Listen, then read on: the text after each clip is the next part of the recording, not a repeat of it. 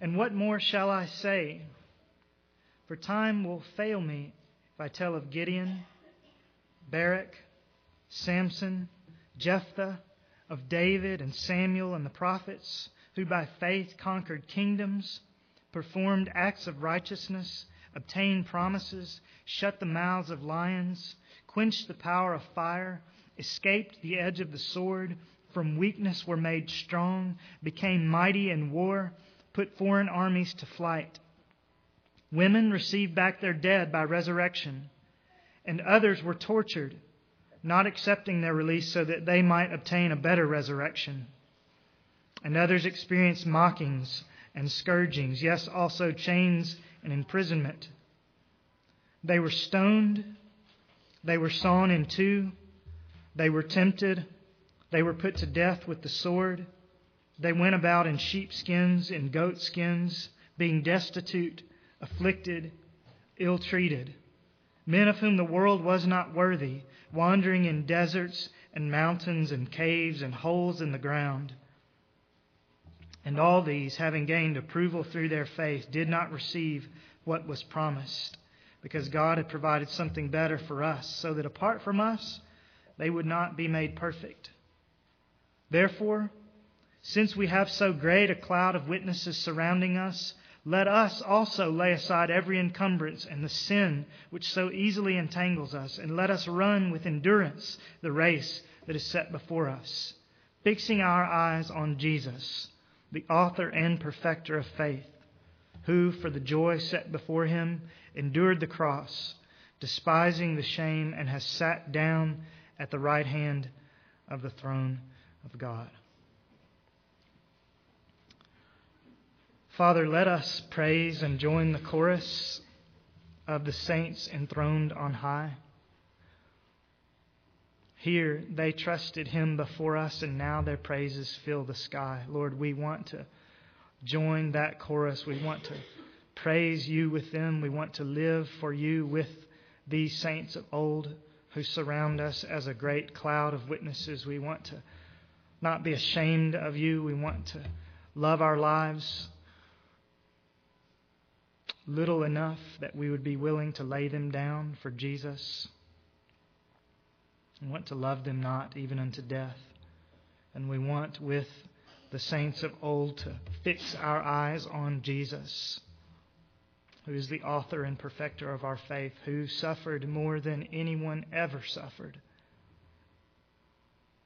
who had the weight of the sins of Your people for all time, every single one of them laid on His shoulders as He went to the cross, and far more than any physical pain that He went through, the pain of that, of You turning Your face away, of You scourging Him so that we might be healed. What a Savior we have. Let us live for His praise. Let us run with endurance the race that is set before us. And now as we open Your Word, we pray that You help us be motivated, strengthened, encouraged to run. Not just to run, but to run with our eyes fixed on Jesus. And we pray in His name. Amen. My grandmother, in the last decade or so of her life, was constantly immersed in genealogy. She was always looking up family trees and going to cities and looking in the courthouses for information about our ancestry. And probably a lot of you have someone like that in your family. Lots of families have someone who seems always to be examining all the branches of the family tree. And to you, or to those that aren't of that bent, these ancestral botanists can seem a little bit quirky to us as they constantly examine the tree.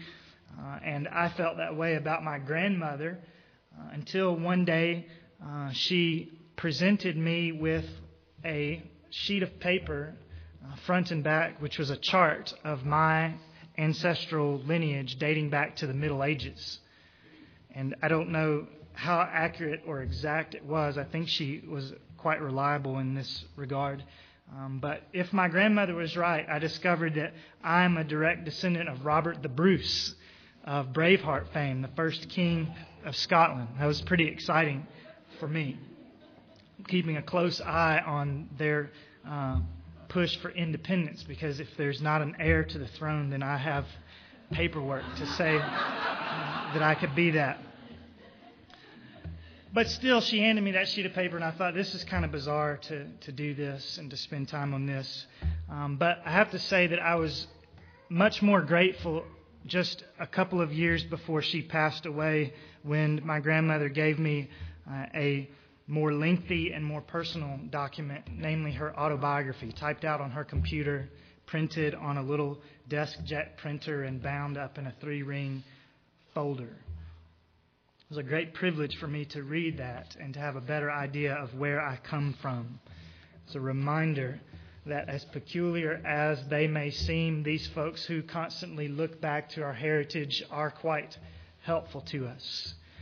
And the importance of heritage, my heritage and yours, came home to me even more strongly this week as I reread Hebrews chapter 11. These men and women that we've just read here, that are eulogized in this chapter, aren't necessarily our physical descendants, but they are our ancestors in the faith. Because if we are believers in Jesus, Paul says in Galatians 9 that we, like the men and women of old, are sons of Abraham by faith. Galatians 3:9. I was reminded then that these people form my spiritual ancestry. And I was reminded that what John Paton said was right. John Paton was a missionary to what we call Vanuatu in the 1800s. He was a descendant of Scottish Christian martyrs, and he said this about himself: I am more proud that the blood of martyrs is in my veins and their truths in my heart than other men can be of noble pedigree or royal names. And I read that, and I thought of it again this week, and I know that he's speaking of martyrs in his physical family tree, but it reminded me that we should be able to say the same thing of our spiritual ancestors spoken of here in the end of Hebrews 11. We ought to be able to say something like this: I am more proud that these beloved, faithful, suffering saints form my spiritual pedigree than I am to be a descendant of Robert I, King of Scots. Much more proud. So important that we remember and be thankful for those who have gone before us in the faith and have suffered for Christ. Important enough that the Bible gives us a whole chapter to remind us to do so. What an encouragement there is in remembering these men and women of faith. Here, just in the end of Hebrews 11, we find men like Daniel, verse 33, who would rather have been thrown to the lions than to deny his only Lord. In verse 37, for instance, we're reminded of Stephen, who in the book of Acts was stoned for saying that Jesus was the Christ, and who didn't give in. We're reminded again in verse 37 of Isaiah, who tradition teaches us is the subject of this clause, they were sawn in two. And here we're reminded of nameless and countless brothers and sisters in the Lord who were driven from their homes and who had to live and meet for worship, verse 38, in caves and in holes in the ground. It's an amazing spiritual heritage we have. What fearless, godly, noble stock we come from in the family of faith. And the biblical characters aren't the only ones that we can look to. I was reading this week about a 17th century preacher named John Flavel who pastored in Dartmouth on the English seacoast. And when persecution from the British Crown became so heavy on Flavel and other ministers of the gospel and their churches that they were no longer permitted to meet on Sundays for worship, Flavel and his congregation would paddle out in rowboats to a rock in the middle of the English Channel, simply that they could worship there undisturbed. And when the tide would rise and cover the rock, then they would know that the service was over and they would row back home. There's great strength and encouragement in tracing the branches of our spiritual family tree. There's great encouragement here for us not to give up in the face of difficulty. There's great rebuke here, I think, for our murmuring American psyches. Here we read about people who were, verse 35, tortured for their faith and who didn't give in, didn't accept their release. And we murmur so much about so little. These people remind us what's really important, don't they? What is really important? That we serve God. Some of you may be thinking about areas where you ought to serve God, and you're wondering if it's really worth it, and there's a lot of things that seem to pull at you, and you need to read the stories of the saints of old who were tortured and who met for worship in holes in the ground because the most important thing was to serve God. Let me give you a for instance. Some of you may be contemplating in your hearts whether it's really worth it for you to spend the effort and get your hands dirty working in the nursery. I'm not sure if I want to do that. I'm not sure if it's worth it to me. That would be a lot of extra trouble. What's most important? Clean hands or serving the Lord? These people are a reminder, too, that we mustn't forget our brothers and sisters in Christ who are today going about in sheepskins and goatskins, destitute, afflicted, and ill-treated. Verse 37. Brothers and sisters in Myanmar who are destitute and afflicted this morning, not because of their faith, but because of where they live. The persecuted church in China, believers in Sudan, over 1 million of them martyred over the last 25 years. There's a great deal for us to gain. There's a great deal of benefit from reading the stories of the men and women of faith who have gone before us. Whether they're biblical stories or extra-biblical stories, whether they're ancient stories or modern stories. The men and women of old have a lot to teach us. And the author of Hebrews is reminding us that. And then in verse 1, chapter 12, he calls them a great cloud of witnesses. A great cloud of witnesses watching us. Now the word witnesses here in Hebrews 12 is often in the Greek translated into English martyrs. And we can see why at the end of Hebrews 11. Witness and martyr are the same word in Greek. But in the context of these two verses, Hebrews 12, 1 and 2, our author doesn't want simply to think of them as witnesses in the martyr sense, though they were and are in some places in the world. But he also wants us to think of them as witnesses in the sense of a gathered throng at a track and field event is actually the illustration he's going to give us. We have a great cloud of witnesses, a crowd cheering us on as we run for Jesus. That's what he says here. And he's speaking of the people in Hebrews 11, and God has added many to their number since that day. There's a great cloud of witnesses surrounding us. Now, I don't know how literally we're to understand this. In other words, are the saints in heaven literally sitting in heaven watching us and rooting for us to win the prize? Or is it simply that he's saying their example and their memory cheer us on? Either way, we ought to be urged on. We ought to be cheered on and encouraged and rebuked and reminded when we hear stories like these. We, like John Patton, have the blood of martyrs in our veins. We have a great cloud of witnesses surrounding us. Martyrs for Jesus. Witnesses to the faithfulness of Jesus to hear his people's prayers and make good on his promises. And witnesses of our leg of the Christian race. They have, as it were, passed the baton to us. And they are watching to see how well we are going to run. Are we going to look like the men and women of old?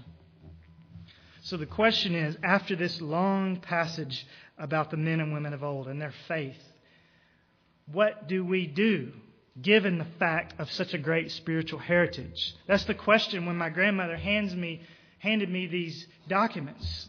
What am I to make of this? I'm not sure all I'm to make of my physical ancestry, but the Bible does tell us what should we make of the great spiritual heritage that we have when we read our pedigree in Hebrews 11. What should we do? Well, 3 things in verses 1 and 2 of Hebrews 12. 3 answers, and they're all given in track and field terminology. We are to lay aside certain things. We are to run. And verse 2, we are to look at Jesus. Lay aside, run, and look. Now I want to take each of those techniques individually and try to think them out together. The first is lay aside. Therefore, since we have so great a cloud of witnesses surrounding us, let us also lay aside. Now, we'll come back in a moment and think about what we are to lay aside. But for now, just think about that verb clause, lay aside. We've already noted that our author is painting for us a picture of a foot race. That's the metaphor he's going to use throughout these 2 verses of a race. And the metaphor begins with this phrase, lay aside. What does that mean? Well, you picture a sprinter going out onto the track, and he's got his warm-up suit on, and before he gets into the blocks and begins to run, he undoes the zipper, and he takes it off, and he lays it aside because it would slow him down if he ran with that jogging suit on. The same thing could be true next week if we're out there having a picnic and someone challenges you to a foot race across the front lawn. You would probably lay aside your sport coat or your tie or your high heels or your jewelry or your keys or any of those things that might tangle you up and restrict you. Or if you're really serious, you would say, this is going to slow down my aerodynamics, and so I'm going to lay it aside. Well, professional runners are that serious, aren't they? Anything that's going to slow them down aerodynamically or tangle them up, they will take it off and they will lay it aside. They want to be as efficient as possible. And what the author of Hebrews really has in mind here is ancient runners, probably Olympic-type runners, who laid everything aside and literally ran without clothing on. They didn't have the spandex that sprinters wear now, and so in order to be able to run as fast as they could, they laid all their clothing aside and they ran. We see this with Peter when he sees Jesus on the shore and he's in the boat and he takes his clothes off and he dives in and swims to Jesus. He takes things off, he lays them aside to get where he's going as fast as he can. And that, says the author, is what we want to do as well. Just like an athlete who wants to run as well as he can, as fast as he can, there are certain things that we must lay aside too. Now, the first is fairly obvious. I think we would guess it even if it weren't written here in verse 1, namely that we should lay aside sin. He says that here. Let us also lay aside the sin which so easily entangles us. I think we would all say that. That's fairly obvious that we should lay aside sin. But we all know it generically, but let's apply it specifically. Is there a sin which so easily entangles you?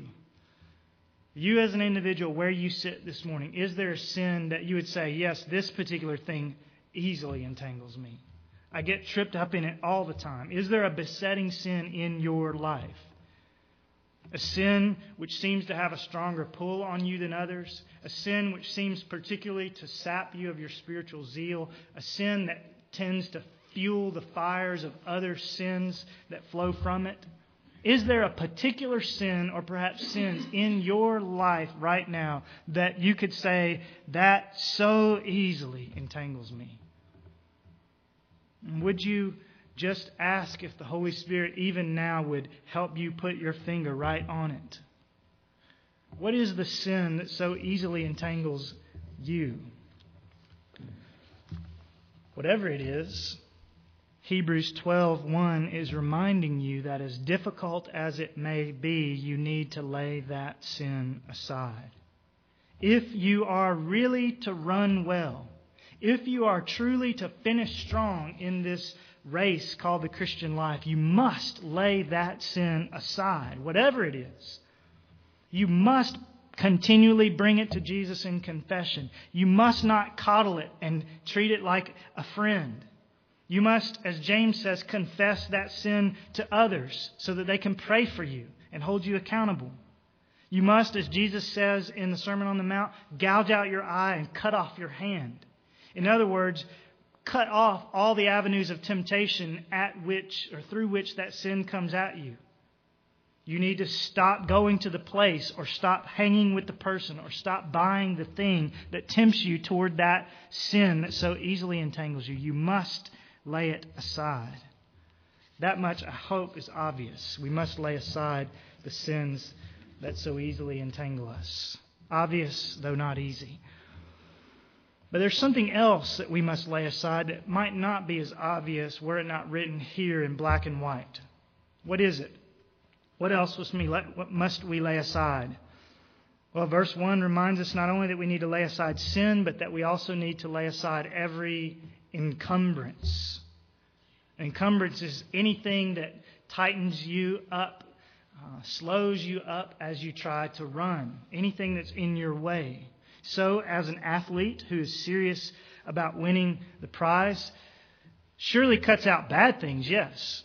I mean, if an athlete's serious about winning the prize, he's certainly going to cut out things that he knows are bad for him. Drug use or poor dietary habits or staying up too late at night or whatever it may be. But he doesn't just lay aside things that are positively bad. He also lays aside every encumbrance. Anything that might, in some senses, be good, but that is not good for him if he's trying to run a race, he lays it aside. Whether it's his warm-up suit or his watch or his sunglasses or his jewelry or whatever it may be, he sets it aside in the infield of the track and gets ready to run with no encumbrances. And we must do the same, the author says. There are, for every single one of us, encumbrances in our lives, which, though they aren't necessarily sinful, are not best for someone who's trying to run for Jesus. And for each of us, they may not be immediately obvious. Some of them are probably obvious to you. But they may seem like things that really aren't that big of a deal. I can run for Jesus with this stuff tied around my waist. It's not that big a deal. They may sound like things, as I list some of them in a moment, that the pastor has no business meddling with. But I want you to see that it's the author of Hebrews, not the pastor, who's trying to mess with your life.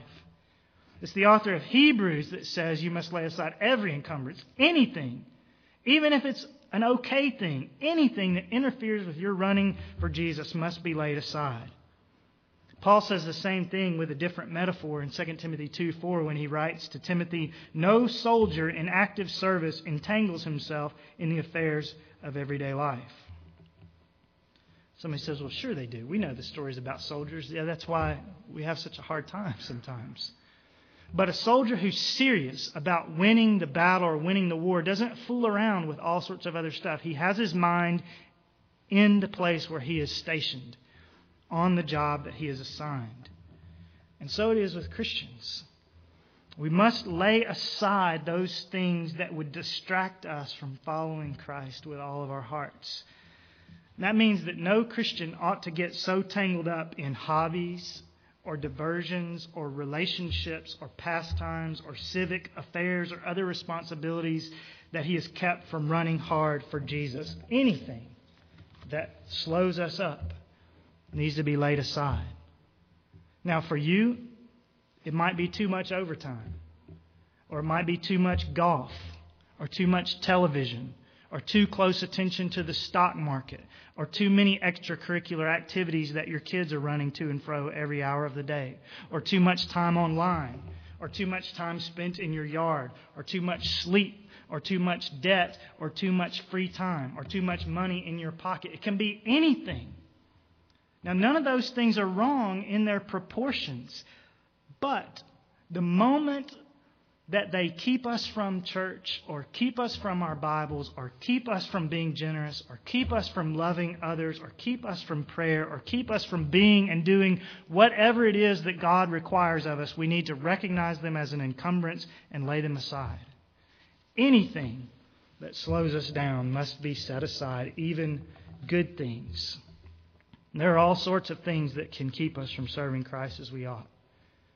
Lest you think I'm being overzealous and pointing out a few of the particulars, listen to Jesus, the most zealous of them all, in Luke 14:26. He says, "If anyone comes to me and does not hate his own father and mother and wife and children and brothers and sisters, yes, and even his own life, he cannot be my disciple." When Jesus uses the word hate there, he's not saying that all of us should hate our fathers and mothers. What he's saying is this, if I can translate it for you. Even your own family can be an encumbrance to your Christian faith. Even your own family. If you pour too much energy in your family, or if you have someone in your family who is constantly dragging you away from Jesus, even your own family can be an encumbrance that must be laid aside. That doesn't sound right to us because in churches today, family is almost bigger than God. But Jesus says, fathers, mothers, wives, children, brothers, sisters, anyone who drags you away from me You must let them go. Doesn't mean you don't love them. It doesn't mean that you don't serve them in ways that are appropriate, but you don't allow anything or anyone to drag you away from Jesus. Now, in our context, the occasions for family members dragging us away from the faith may be few and far between. But if we are forced to decide between laying aside family or not running well in the Christian race, Jesus says we lay aside family. That's how serious He is that we run without encumbrances. In fact, He says, if and when the time comes when we must choose between running well and protecting our own life, we lay aside our own life. Luke 14:26. So let us lay aside every encumbrance and the sin which so easily entangles us. What do you need to lay aside? I pray this morning that God would put something specific in each heart that needs to be laid aside. And I pray that right now the Holy Spirit would do that. What do you need to lay aside? And as God brings it to mind, would you confess it back to Him and ask Him for His help even now in the quietness of where you sit? And would you commit to tell someone else about it before this day is over so that they might pray for you and hold you accountable and help you to lay those things aside? Number one, we must lay aside encumbrances and sins. Number two, we must run. We must run. Let us lay aside every encumbrance and the sin which so easily entangles us, and let us run. It's important to notice here that the Christian life doesn't consist merely in laying things aside, but in running. And so the first thing I would say to you under this second heading is that the Christian life is one of action. In other words, we should not be content simply to do away with the sins of commission, the encumbrances and the things that entangle us, and become decent moral people. We shouldn't be content with that. Lots of people in churches are content just to do away with the bad stuff and be nice people. But that makes no more sense than a runner getting himself ready for a race, peeling off his warm-up suit, taking off his big gold jewelry, but never actually stepping onto the track and running. It makes no sense. Why even show up at all? And that's not what the Christian life is about. The Christian life is one of running, of action. And so, we lay aside sins and encumbrances, yes. But we lay aside sins and encumbrances not simply so that we can look the part, but so that we will be free to do our part. We lay aside sins and encumbrances not only so that we can be freed up from the bad stuff, but so that we can be freed up for the good stuff, so that we can run. That's the whole point. You take the warm-ups off so you can run. Some of us who have on our Christian track clothes and look like we're ready to run need to take the next step and actually get into the race. And some of us, perhaps who were in the race, need to get back in after we've pulled off to the side for a little while to take a breather. Some of you may have been on the racetrack and now you're sitting on the infield watching people go around you. You need to run. Running is an active thing. So as you move along the course of the Christian life, you don't just find signposts that tell you what you shouldn't do and what you should get rid of. But as you run along the course of the Christian life, all along the path, you find signposts that remind you of things that you should positively be doing, of actions that you need to be taking. Let me read you a few of those signposts. Pursue peace with all men, Hebrews 12:13, and the sanctification without which no one will see the Lord. Wonder if any of you need to pursue peace with someone today. Do not neglect to show hospitality to strangers, Hebrews 13:2. For by this some have entertained angels without knowing it. Remember the prisoners as though in prison with them, Hebrews 13:3, and those who are ill-treated, since you're so in the... We do that for good and sick, if that is God pleased. Go and make disciples of all the nations, Matthew 28:19, baptizing them in the name of the Father and the Son and the Holy Spirit. Bless those who persecute you, Romans 13:14. Do not provoke your children to wrath, there's the lay aside, but bring them up in the discipline and instruction of the Lord, a positive command. Rejoice always, 1 Thessalonians 5:16. And verse 17, pray without ceasing. James 1:27, visit orphans and widows in their distress. James 5:16, confess your sins to one another and pray for one another so that you may be healed. 1 Peter 2:13, submit yourself for the Lord's sake to every human institution. 1 John 4:7, love one another. 3 John 6, send them, namely the missionaries, on their way in a worthy manner. Sign up for the nursery. That one's not in the Bible, but I think it's at least implied. Let the little children come to me, and do not forbid them, because you would rather be doing other things. Do you see what Hebrews 12:1 is getting at? Christianity is a race, not a beauty contest. Christianity is not simply getting rid of all the bad stuff so that you can look Christian and feel like you have a clean conscience. But Christianity also involves actively, lovingly, fervently doing the good stuff.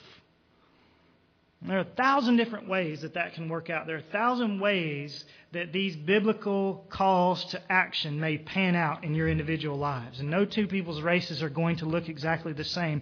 But what is exactly the same is that every believer ought to be running. Every believer ought to be going somewhere, doing something, actively, intentionally, lovingly, fervently, practically serving the Lord and serving other people. So I just ask you this morning if you're doing that. Are you serving the Lord? It doesn't have to be in a ministry with a title to it or a name to it, but are you actively serving the Lord and serving other people? Is your life leaving a real mark for Jesus? Are you running or the one observing? See, the vital question this morning is not simply whether you've stripped off the outer garments of the world. It's not simply whether you've filled out an entry form and entered the Christian race. It's not whether or not you know how to run. It's whether or not you're actually running. Let us run, says our author. And let us do so, he says, with endurance. With endurance. Let us run with endurance the race that is set before us. What does that mean? It simply means that we need to run and not give up until we cross the tape and find ourselves in the arms of Jesus. It means that nothing short of heaven should ever make us pull off the track. Not persecution, not busyness, not the death of a loved one, not frustration with the church, not changes in our health, not old age. Nothing should make us pull off the track. All of those things may affect how fast we are able to run, but none of them should affect whether or not we run. None of those things should make us stop. There's always some way, no matter what the circumstances, for us to run for Jesus. Let me give a parenthetical encouragement to those of you who may feel in your bodies like you've run out of gas in the tank and you really don't have enough steam left to go out and run. Or that perhaps because of physical difficulty in advancing years, there's not much you can really do. I want to encourage you to say, don't let those thoughts stop the race. Can you cut the church lawn? Probably not. Can you go and serve breakfast at the City Gospel Mission? Maybe not. But there are things that those of you who are in that position can actively and aggressively do. There are forms of service that wouldn't require great physical strength or stamina, that wouldn't require large amounts of income if you're retired. And I want to just mention one of them this morning, besides the nursery. Pray without ceasing.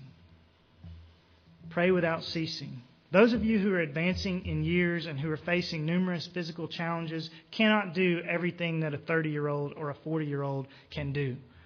But you do have both time and tenderness that most young, healthy people do not have. What if that tenderness and that time were given over to praying every week for every single person on the church roster?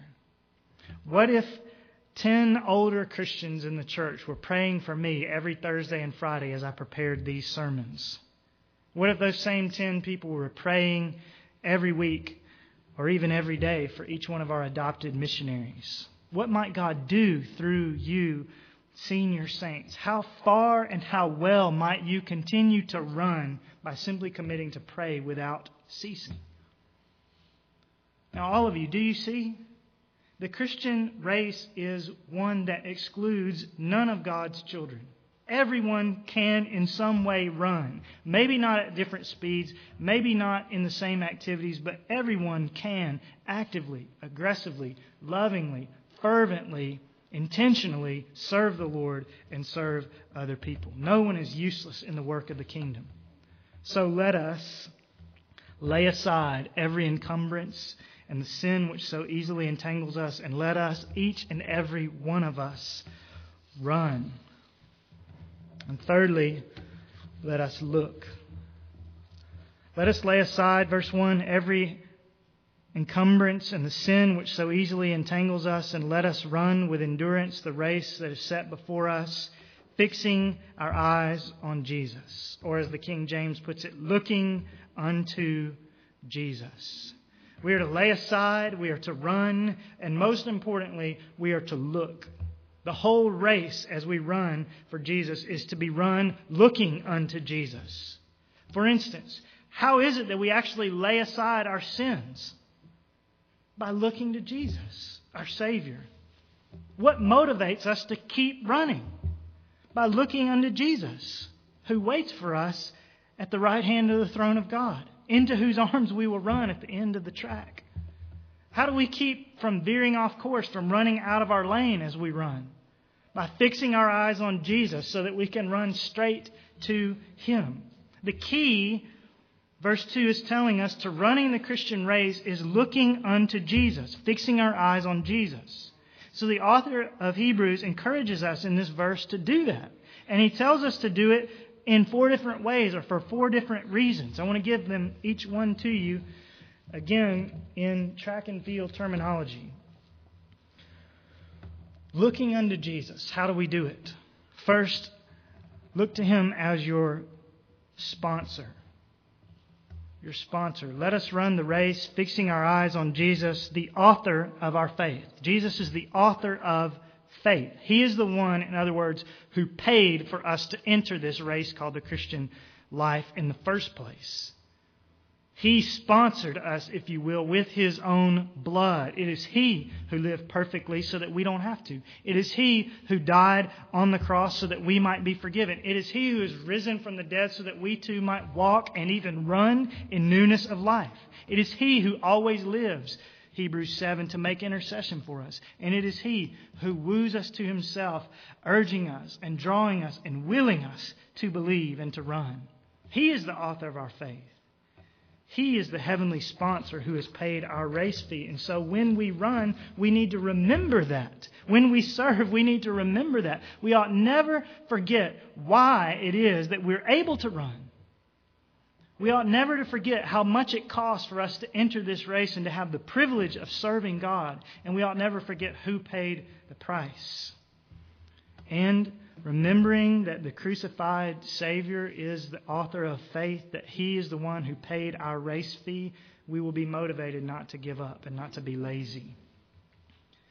If you're running with the nail-pierced feet of Jesus in your sight lines, it will be very difficult for you to stop on the side and prop up your own feet on the bench and decide that you're not going to run anymore. No, if we fix our eyes on Jesus, we will run because He is worthy of our crossing the tape in His name. So let us look to Jesus as our sponsor, as the author, as the one who got us into the Christian life with His shed blood in the first place. Number 2, let us look to Him as our trainer. The author says, let us run the race, fixing our eyes on Jesus, the author and perfecter of faith. He's the perfecter of our faith.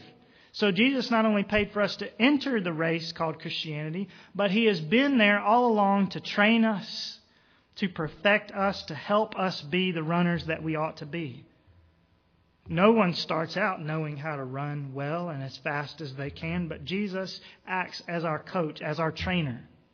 Now, He's far more than that. We understand that. But we understand that He is the one who strengthens our legs. He is the one who teaches us how to run. He is the one who perfects our faith. So we run, and we run well, and we get better at it by looking to Jesus, the perfecter of our faith, our trainer. Now think that out.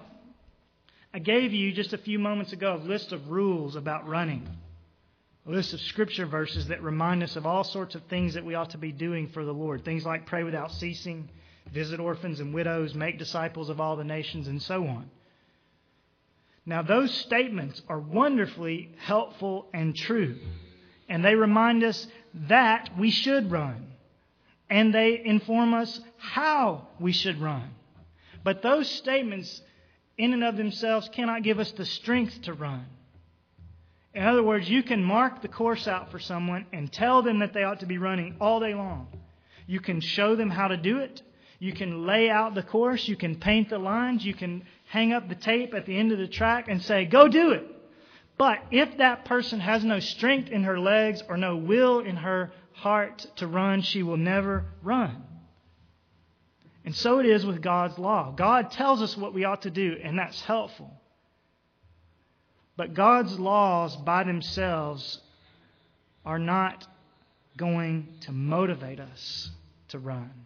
They're going to tell us how. They're going to tell us that we should. They're going to mark out the lanes for us.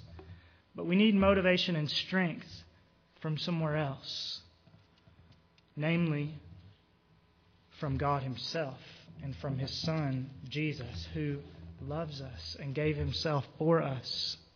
As we look to Him, our hearts are strengthened. As we come to Him for daily strength and encouragement, both in His Word and in prayer, we find that He gives it.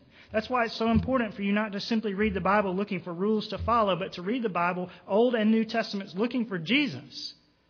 Because you'll find the rules. They'll stand out to you, but Jesus is the one who's going to give you the strength and the courage and the motivation to obey them. Has that not been your experience, that when you pull aside in the morning or the evening and turn your eyes upon Jesus, that He helps you? That He encourages you, that He prepares you for the day ahead or helps you make sense of the day that was? Very often I find that in my mornings of looking unto Jesus, He gives me a verse or a character study or a nugget of some sort in His Word that's just what I need to keep me running that day. Jesus is like an athletic trainer who is always hard at work, massaging our souls and feeding our souls and healing our souls and encouraging our souls and perfecting our faith so that we may truly run. So look to Him as your sponsor. Look to Him as your trainer. Look to Him, thirdly, as your example. As your example. Every successful athlete, and really anyone who's successful in any field, will tell you that they were successful partly because of some role model, some example, some hero that they looked up to, that they learned from, and most importantly, that they imitated. So young boys learn to pitch a baseball by watching Major League pitchers.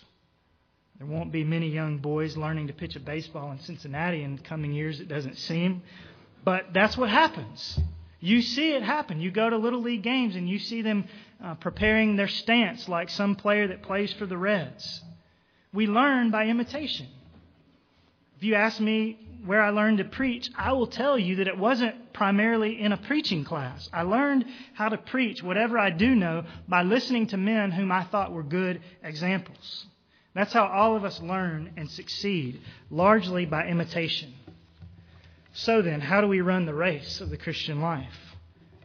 How do we keep going when we're tempted to give up? How do we press forward when we face opposition? By looking unto Jesus. By fixing our eyes on Jesus, who, for the joy set before Him, endured the cross. Now, do you see what the author of Hebrews is doing? He is setting up Jesus as an example for us. How do we run? By looking to Jesus, and then he tells us how He ran. He ran and didn't give up for the joy set before Him. He endured the cross because He was looking to His reward.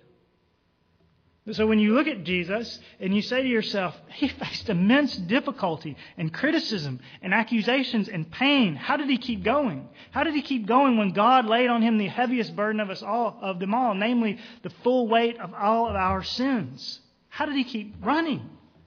He did it for the joy set before Him. by looking to His reward. And we should run in the same way. So what the author of Hebrews is doing here is he's saying, if you want to run well, run like Jesus, who looked to His reward and kept going. Now that's just one way that Jesus is our example, here in verse 2. But there are many, many other ways that Jesus is our example. He teaches us to run, and if we would run in imitation of Him, we would run and we would run well. And that means that each one of us would do well to study the life of Jesus, to ruminate on Him and admire Him and imitate His example. No, we don't have the strength to do it on our own. That's where the last point comes in. He's the one who trains us and gives us strength to do it. But as He does that, we can become like Him. There's so much in His life, namely everything in His life, that's worthy of our imitation. And so if we would run well, the author of Hebrews tells us, we will do so by looking unto Jesus, by fixing our eyes on Jesus, who ran best of all.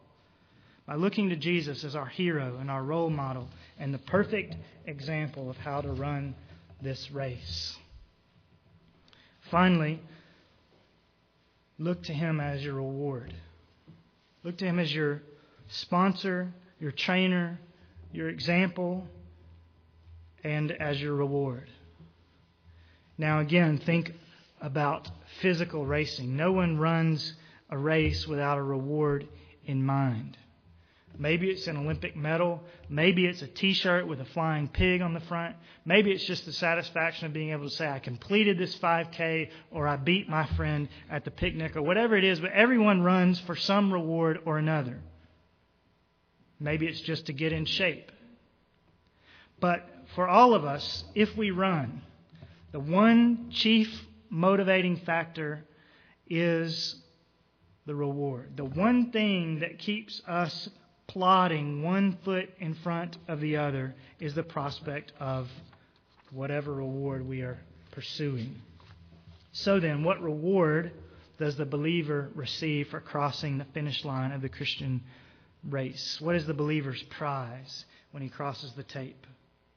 We saw last week in Hebrews 11 that it's heaven. Verse 14, these people were looking for a country of their own. But we also said last week that Jesus Himself is what makes heaven heavenly. Heaven is not heaven if Jesus isn't there, our Savior. So ultimately, Jesus is the reward at the end of our race. Our greatest joy in heaven will not be to see our friends, will not be to see streets of gold, will not be to be without pain. Our greatest reward in heaven will be to see Him who has, verse 2, sat down at the right hand of the throne of God. It is He, our beloved Savior, that will make heaven heavenly. And it is He who will welcome us to come and sit with Him on His throne, searching His wounds and gazing in His face and wrapped up in His love. What a reward that we have. What a motivation to run and not grow faint. What a motivation to hasten our way to the finish line of this Christian race. When we finish our race, when we cross the tape at the end of the track, we will run directly into the waiting arms of Jesus, our King, our Savior, our elder brother, our best friend, our priest, our benefactor. That is what we run for. That is who we run to. We run our race looking unto Jesus. So, sponsor, trainer, example, and reward, all in one man. If you're an athlete with such a magnificent friend, would you not run your heart out for him? Would not every pace be run with Him in mind and every breath be taken for His honor? Who paid for you to run, who trained you to run, who showed you by His example, who waits for you at the end of the tape. Would you not run your heart out for Him? Then how much more should we who have been bought with Jesus' blood and strengthened by His power and taught by His example and motivated by His reward, how much more should we lay aside every encumbrance and the sin which so easily entangles us and run with endurance the race that is set before us, fixing our eyes on Jesus.